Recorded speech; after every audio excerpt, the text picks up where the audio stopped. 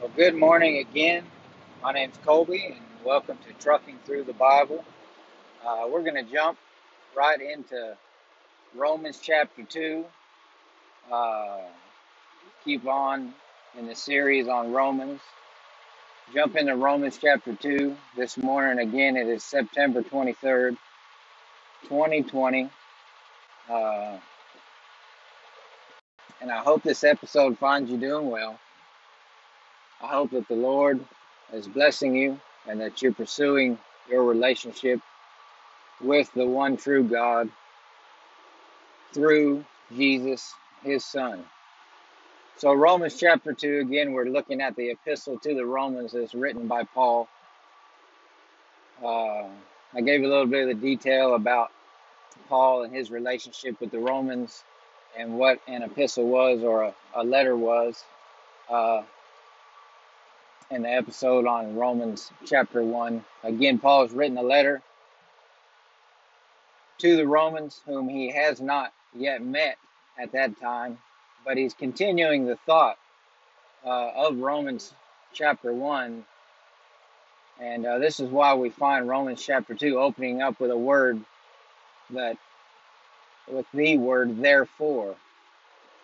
And as one smarter man once said to me, if you see the word therefore in the Bible, it'd be good for you to ask yourself, what is it there for? Amen. Well, before we jump in, let's pray. Father in heaven, we thank you for another beautiful day. We thank you that you've blessed us with the time to be able to spend in your word. We ask that, Holy Spirit, you would come upon us and give us the ability to understand your word. You give me the ability to articulate the word in a reasonable and understanding way. And I plead the blood of Jesus over this hour, over all those who are out there listening, whether in the past, present, or future, wherever they may be on the earth. May your name, Lord Jesus, be lifted up and glorified. It's in his name we pray. Amen. So Romans chapter 2, continuing in the book of Romans, Paul says, therefore you are inexcusable, O man. And remember, in Romans chapter 1, he has basically took the pen of condemnation and he has pinned everybody or stamped everybody. Everybody in the world is guilty, including himself. Everybody in the world is guilty before God, and there's no escaping this guilt. Now, he is about to address the Pharisee, or those who have the law. He's about to explain to them how God is looking for the regeneration of the heart and not the outward appearance of the man. As Jesus once said, those Pharisees look like whitewashed tombs. They're beautiful on the outside, but on the inside, they're full of dead man's bones. And I pray that that is not you today. So Paul says, therefore, because of this, in other words, because of this, or because of what I've said in chapter 1, remember now that there are no chapter breaks and verses and all that type of stuff in the original writing. So you can see that if you know your Bible, you know that Romans 1, 2, and 3 kind of can be studied as one long straight unit. So it's not hard for us to understand why Paul starts out, or this chapter for us starts out with the word therefore. He says, you are inexcusable, O man, whoever you are who judge, for on whatever you judge another, you condemn yourself. For you who judge practice the same things, but we know that the judgment of God is according to the truth against those who practice such things. And do you think this, O man, who judge those practicing such things, and doing the same, that you will escape the judgment of God? In other words, do you think just because you've been handed the truths of God, remember, he's speaking to a Jewish person, the people who have the law, because God chose Abraham, whom the Jewish lineage came to us through. He chose Abraham to bring a lineage through so that he could display who he was to the nations all over the globe, the nations that had been basically hijacked by the fallen angels in the Old Testament, and who were basically worshiping these lesser deities or the fallen angels uh, all around the globe, those who surrounded them, right? That's who Paul is addressing right now.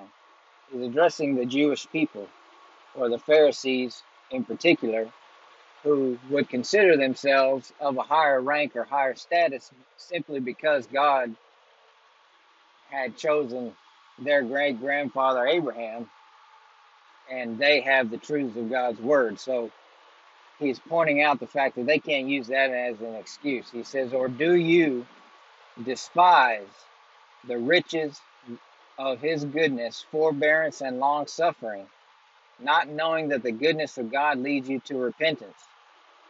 Verse 5, he says, but in accordance with the hardness and your impenitent heart, you are treasuring up for yourself wrath in the day of wrath and revelation of the righteous judgment of God, who will render to each one according to his deeds. And he goes on to draw a distinction between the two. He says, eternal life to those who, by patient continuance in doing good, seek for glory, honor, and immortality, but to those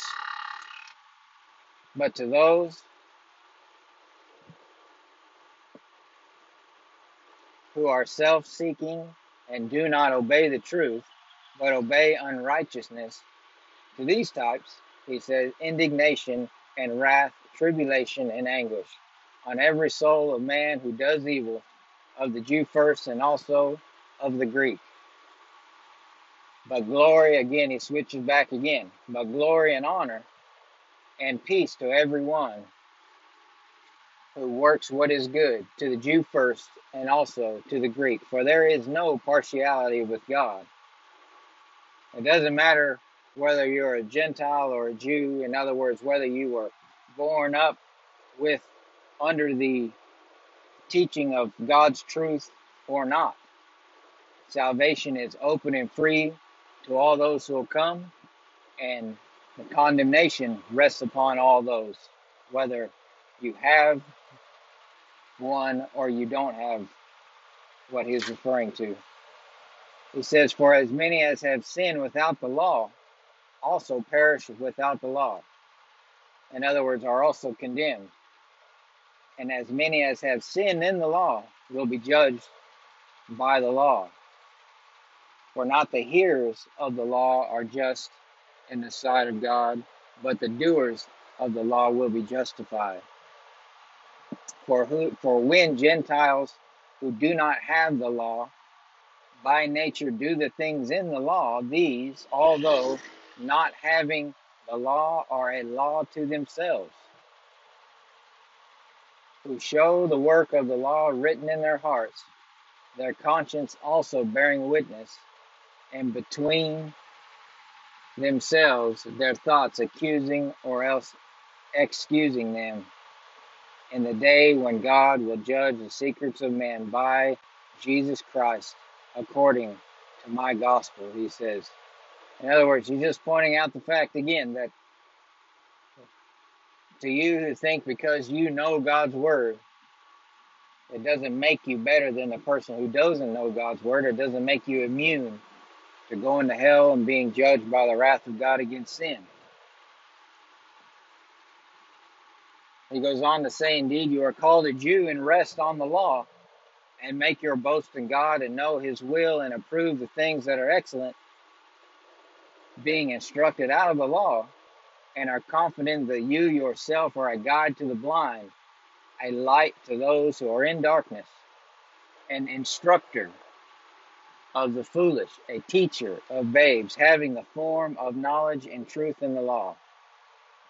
You see, you have all that you need that describes the type of God that we're dealing with, and what he expects. He says, "You therefore who teach another, do you teach yourself? You who preach that a man should not steal, do you steal?" In other words, being a knower is not enough, but a doer. James goes on to say in the book of James that you are to be a doer of the word and not a hearer only, lest you deceive yourself. Right? Same thought process here.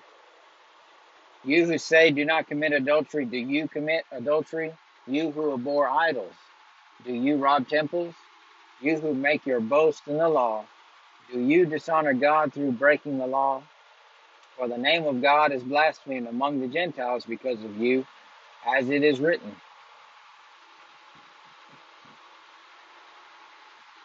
Continuing on, for circumcision, he says, is indeed profitable for you if you keep the law.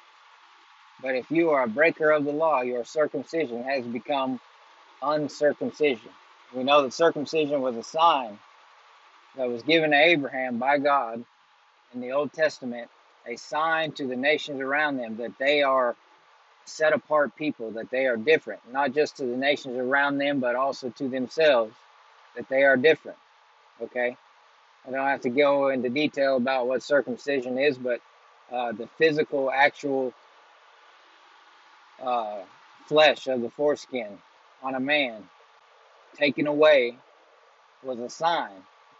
All it was a simple sign to show that they were Abraham's people, that they were God's people rather. Okay? But that in and of itself was not what brings salvation.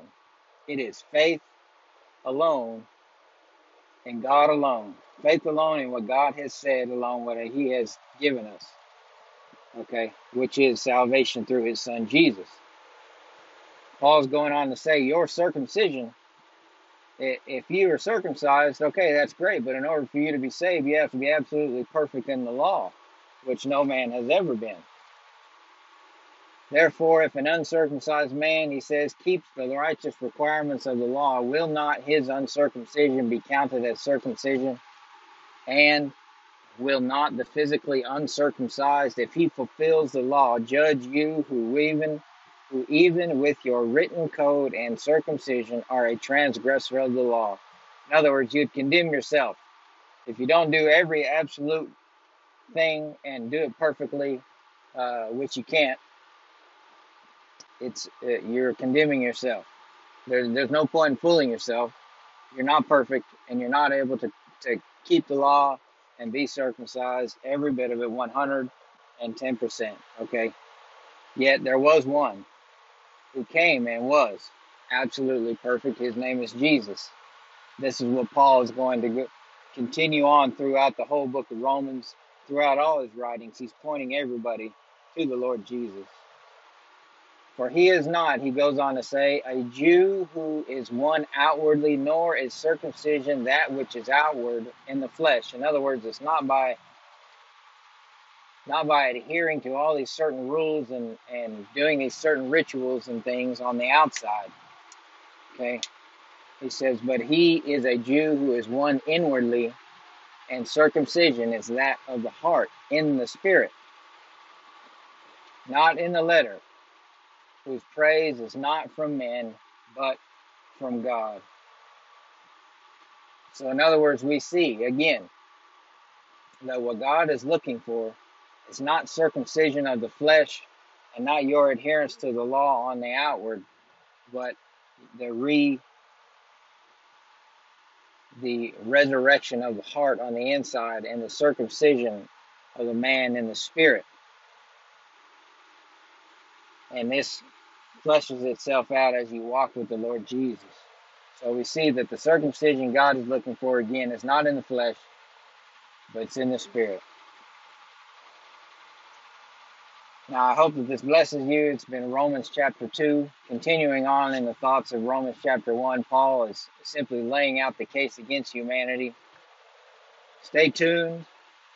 Share this with your friends. Again, my name is Colby, and this has been Trucking Through the Bible. And I hope it blesses you in the name of Jesus. And I hope that all things will work out in your life, whether good or bad, for the glorification of the Lord Jesus and for your conforming or confirmation, being conformed, in other words, into the image of Christ. In Jesus' name. Well, hello, folks. Welcome back to Trucking Through the Bible. Again, my name is Colby, and I'll be your driver through the Bible, per se. Thank you for joining me again. It is, let's see, September 29th of 2020. It's been a few days since I got to jump on here, but I wanted to go ahead and continue in Romans chapter 4. In the book of Romans, again, the epistle that Paul wrote to the Roman Christians. And remember that he hadn't been there yet. Now, in the first 3 chapters of Romans, we remember that Paul has basically indicted the entire human race. He has basically told the man who is living in the jungle, the pagan, the one who is living without the law of God, he's basically told him that he's doomed. And he's basically also told on a complete other end of the spectrum that the man who has grown up with the law, or in this case, those of the Jewish heritage, those who have come from the lineage of Abraham, he's basically told them the same thing, that it doesn't come even through the law, that is righteousness, and that they're doomed. We got to remember, let's back up 1 second and let's just take a look at what it is that Paul is addressing, what it is that we, even now in this day and age, a couple thousand years later after Paul's written this, that we are dealing with. What is our situation here? Our situation is that we are, though made in the image of God, we are God's image bearers, us humans, the genuine human race on the earth. We are in a state of fallenness, if I can put it that way. When Adam and Eve sinned because they were enticed by Satan himself in the Garden of Eden, sin came into the world and it cursed us, put us in this situation where now we are at odds with our Creator. And we are basically stuck, and we don't have a way to enter back into the good graces of our Creator. We are not righteous. And there is no way for us to obtain that righteousness apart from what Paul is about to lay out for us in chapter 4 of the book of Romans. So without further ado, let's jump into it. Paul is about to give us some examples of faith, and he's going to use 2 different characters that were very the Jews at the time would find very familiar, and even now, in most Western culture, you know the name of Abraham or you know the name of David, and these are the 2 examples that Paul is going to give us as or per or for what or how, in other words, righteousness comes, and it comes by faith. It doesn't come by works, and this is Paul's about to give us 2 different characters who knew this very fact, that they couldn't work their way into the good graces of God or to earn the righteousness. It was simply by believing what God had said. So it says, what shall we say then that Abraham our father has found according to the flesh? For if Abraham was justified by works, and that word justified there means to be just before God, or it's a legal term that means the defendant or the one who is guilty standing in the courtroom before the judge, who is presumably perfectly righteous, the one who basically has the sentence and can dish out whatever sentence that they feel necessary. The one who is guilty standing before them to be justified means to be made right in the courtroom, or to be made right before the judge, or for that judge to declare them righteous or right. In other words, I see that you're guilty, but slam the gavel, you are cleared of all your offenses, you may go free. You are just as if you never sinned. You are just as if you never committed that crime. Okay, so this is what justified means, the word justified. Verse Paul says, for if Abraham was justified by works, he has something to boast about, but not before God. For what does the scripture say? In other words, a rhetorical question. He's reminding those who know the scriptures. He's saying, what does the scriptures tell us? Well, what does it say? It says that Abraham believed God, and it was accounted to him for righteousness. In other words, the righteousness and his justification came simply because Abraham did what? Did he do some sort of works? Did he check off all the right boxes? No. What did he do? It says that he believed God. Now, you believe with your heart and mind. You don't believe with your hands and with your feet. Okay? The hands and the feet come after the fact. Okay? In other words, the works come after the fact. Good works are a product of righteousness or justification or belief and faith in that. In other words, you do right because you first had believed. Okay? It's a product of right believing or right thinking. Doing good is a product of right thinking. Doing bad is a product of wrong thinking. Okay? It says that Abraham believed God and it was accounted to him for righteousness. And in other words, it was Abraham had an empty account, but because he believed, somebody went in there that was not Abraham, and apart from Abraham being able to do anything, somebody went in there and put into his account something that he needed. Okay, in this case, righteousness. Abraham needed righteousness, which is what we need. Okay, because apart from the righteousness of God, no man will see him. No man will be in God's presence. All right. This is what Paul is laying out before us, but he's using Abraham as the example now. He says, now to him who works, the wages are not counted as grace, but as debt. In other words, he's given us the contrast to what he just said, that Abraham believed God and it was accounted to him for righteousness. He says,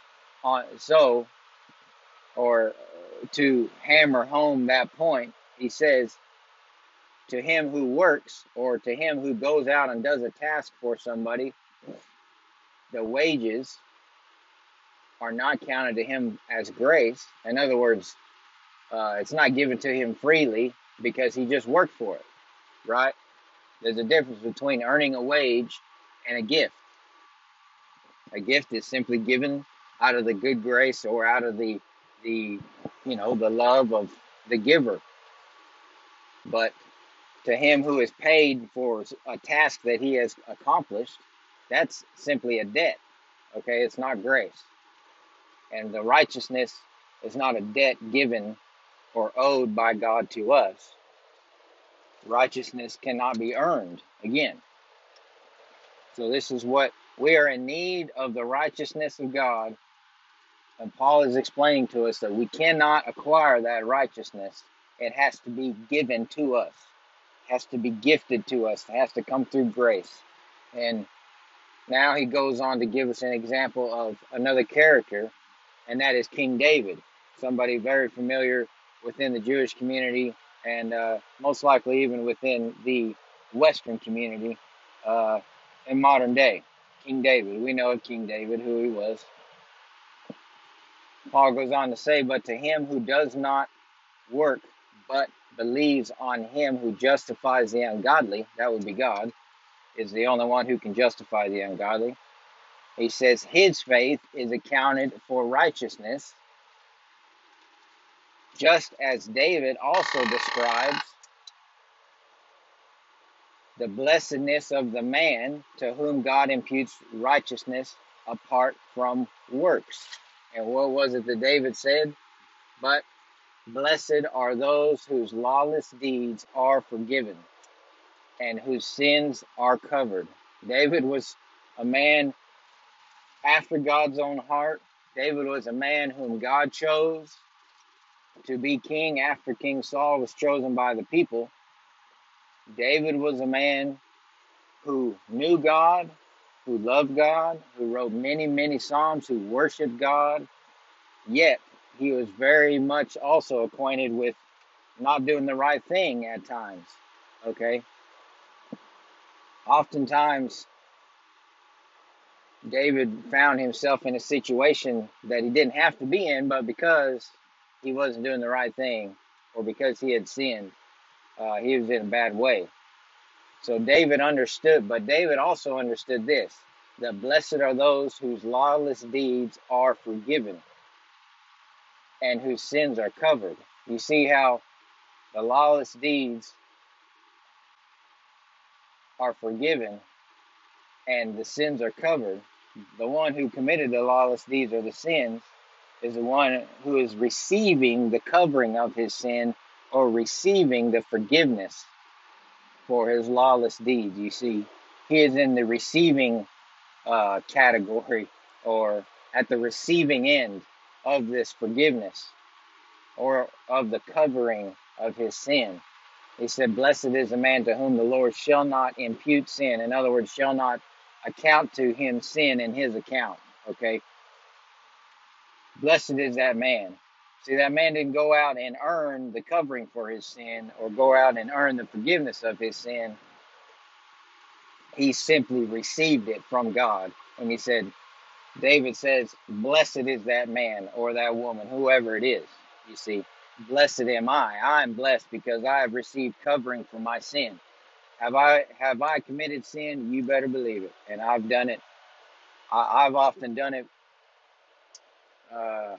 just more times than I'd like to admit, honestly. Okay. But I understand personally, the one who's speaking to you right now, wherever you are, whenever you're listening to this,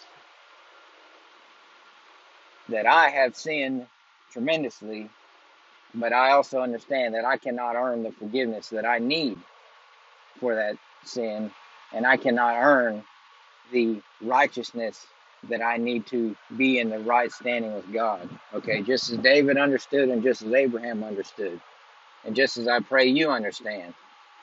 He goes on to say, does this blessedness then come upon the circumcised only or upon the uncircumcised also? For we say that faith was accounted to Abraham for righteousness. How then was it accounted? While he was circumcised? Okay, I talked about circumcision before. It was simply the mark.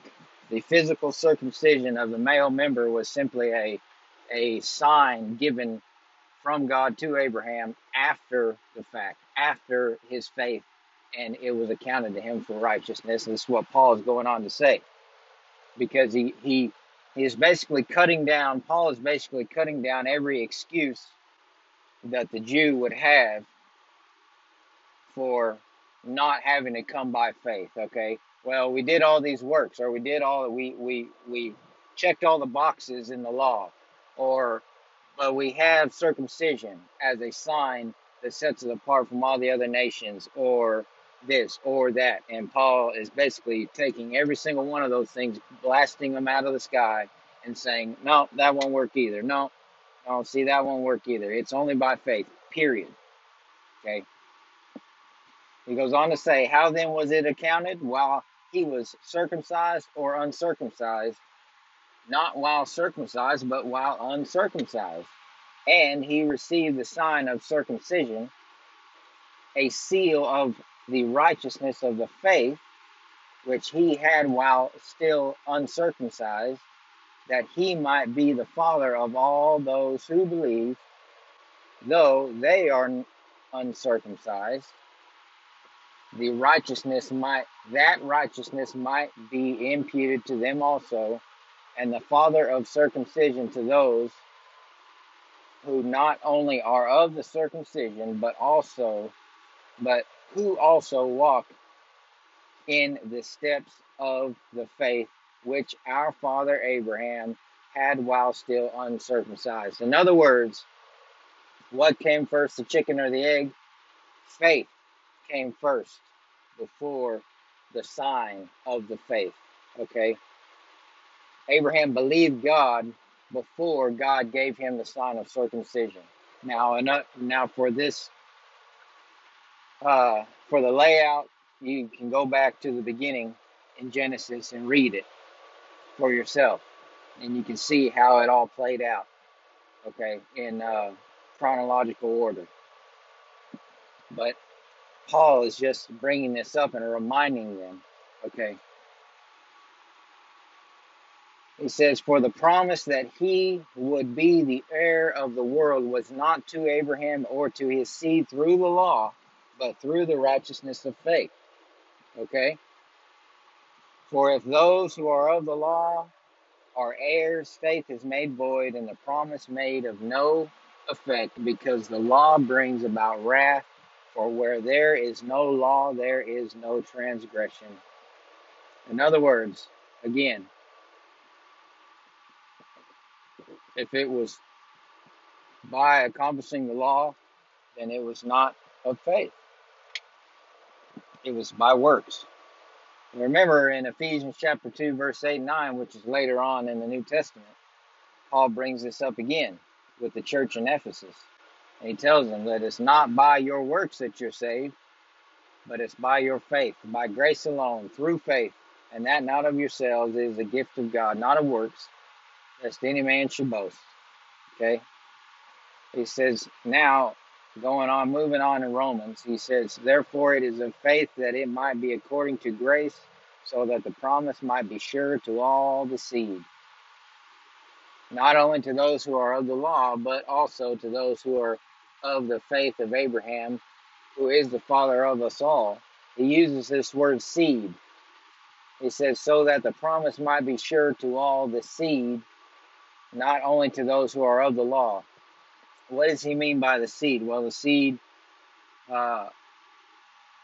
basically those who are the children of God, and those who are the children of God across the whole scope of the human race. Now you say, well, hold on, are there humans that are not of the seed? Well, it appears so. I would say yes, because we remember in Genesis chapter 3, God addresses the serpent. God addresses Satan himself, and he tells him that the seed of the woman will be against you and your seed. Somewhere in the past, there has been a mingling and a corruption within the human race that Satan himself has designed.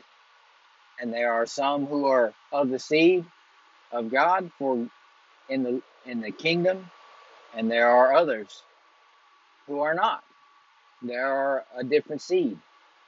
Okay, Jesus goes on and speaks about this in the Gospels. Remember, he brings up the parable of the sower. He says that the kingdom is like a man who goes out and sows seed in his field and goes to sleep, and in the middle of the night somebody comes along and sows tares among the wheat. And then the workers come along and say, look, master, somebody has come along and basically corrupted the seed. Should we go in there and pluck it all out? And the master tells the workers of the field, no, let them all grow together at one time, lest when you pluck up those who are not, or pluck up the tares, you pull up the good fruit, or pull up the good wheat that we actually planted. It's the same concept here. He says, and the master says, no, it was my enemy who's gone in and done this. Okay, it's the same idea here. There's a seed of God, seed of Abraham rather, or seed of the lineage that God has ordained, those who God has chosen to give to his son Jesus, and then others who are not, others who basically are not going to come to the faith of Christ, okay? And those who are not, they're going to be the ones who are plucked up and they're cast into the fire, all right? Now, this is the straight, God's honest truth, because God, the one who we're dealing with, is eternal, omniscient, omnipotent. He is the one who has ordained all these things from the beginning, and he knows the end from the beginning. He knows it all. Okay? You say, are there some that God is allowed to live that he's basically going to cast into hell and knows that they're not going to come to the right faith? Yes, that is what I'm telling you.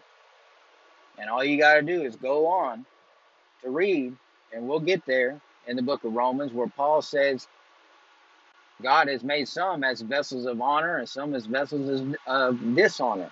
Okay? Now, I'm not going to hammer that horse any longer or kick that dead horse any longer. He goes on to say, as it is written, I have made you a father of many nations. In other words, the seed comes not just from the Jewish people, but from all nations all over the world. I'm not of the lineage of the Hebrew people, but I am of the seed. I have come to faith in Christ. Okay? And same for somebody out of the nation of Africa, same for people out of China, same for, the Russians or the whatever. Okay? Many nations. He says, in the presence of him whom he believed, God, who gives life to the dead and calls those things which do not exist as though they did. Who, contrary to hope, in hope believed. Remember, he's referring back to Abraham. He's giving the example of how the fact that it was absolutely contrary to what seemed to be possible at the time. Abraham was so old, and Sarah was so old, though he was promised that Sarah would give birth to a child and she would conceive even at her old age, around 100 years old. And if you remember in the Old Testament, in Genesis, when the angel of the Lord comes along and tells them that this is what's going to happen, Sarah is in the tent and she laughs. And the angel of the Lord asks Abram, why has Sarai laughed? Oh, I didn't laugh, she said. Oh, but you did.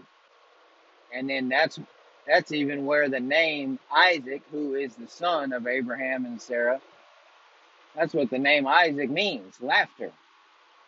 In other words, basically God was kind of poking them in the eye, saying, you better believe what I'm telling you, because I am the one true, perfect, and holy God, and I will do what I say, and I am faithful. Okay? That's just a little bit of a backstory. Again, he says, who contrary to hope, in other words, contrary to what seemed to be possible, in hope he believed. Okay? Even you might say it like this, Lord, even though you tell me this is what you're going to do, or this is what's going to come to pass, I'm looking around right now and I have no idea how that's going to happen. I don't see any possible way it's going to happen. But you know what? I believe that you are who you say you are, and I believe that you can and will do what you say you will do. Okay, that's the mindset that Abram had. He says, so that he became the father of many nations according to what was spoken. So shall your descendants be, as many or as numerous as the stars in the sky, or the grains of sand on the seashore. And not being weak in faith, he did not consider his own body already dead, since he was about 100 years old, and the deadness of Sarah's womb. He did not waver at the promise of God through unbelief, but was strengthened in faith, giving glory to God, and being fully convinced that what he had promised, he was also able to perform. and therefore it was accounted to him for righteousness. Okay, again, he reiterates the point that because of Abraham's faith, that simple fact, it was accounted to him for righteousness. His faith was accounted to him for righteousness. All of that, the righteousness that Abraham required, came before circumcision, came before the law. Okay, so any sort of excuse that anybody might be able to bring, saying, well, I adhere to the law, or well, I have circumcision, or I'm of the lineage of Abraham. Sorry, before Abraham was even considered a Jew or what we know of the Jewish nation or anything. Remember, he was called from the land of Ur of the Chaldeans, a polytheistic pagan group of people. That's where Abraham was called from. God came to him and told him, Abraham, get up and leave your family and go to a land that I haven't shown you yet. And then he goes on, the Lord goes on to tell Abraham, or to give Abraham a little bit more and a little bit more of detail.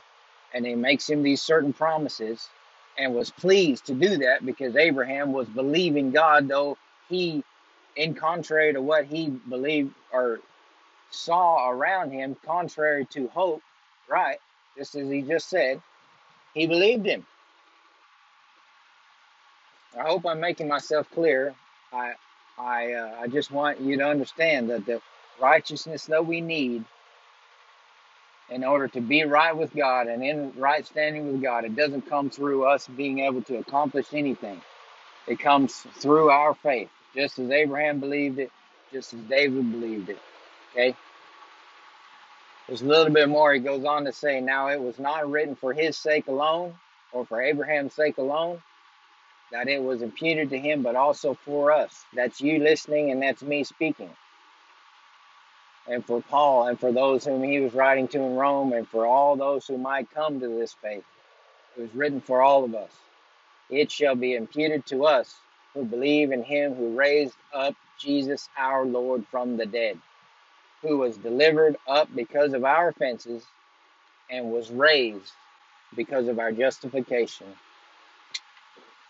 You see this here? You see what Paul is laying out for us? That our faith in Jesus Christ, what was accomplished on the cross, in the grave, and through the resurrection of the Lord Jesus Christ. We put our trust, our faith in that, and it will be accounted to us for righteousness. The righteousness that we are seeking, the righteousness that we need to be justified before God.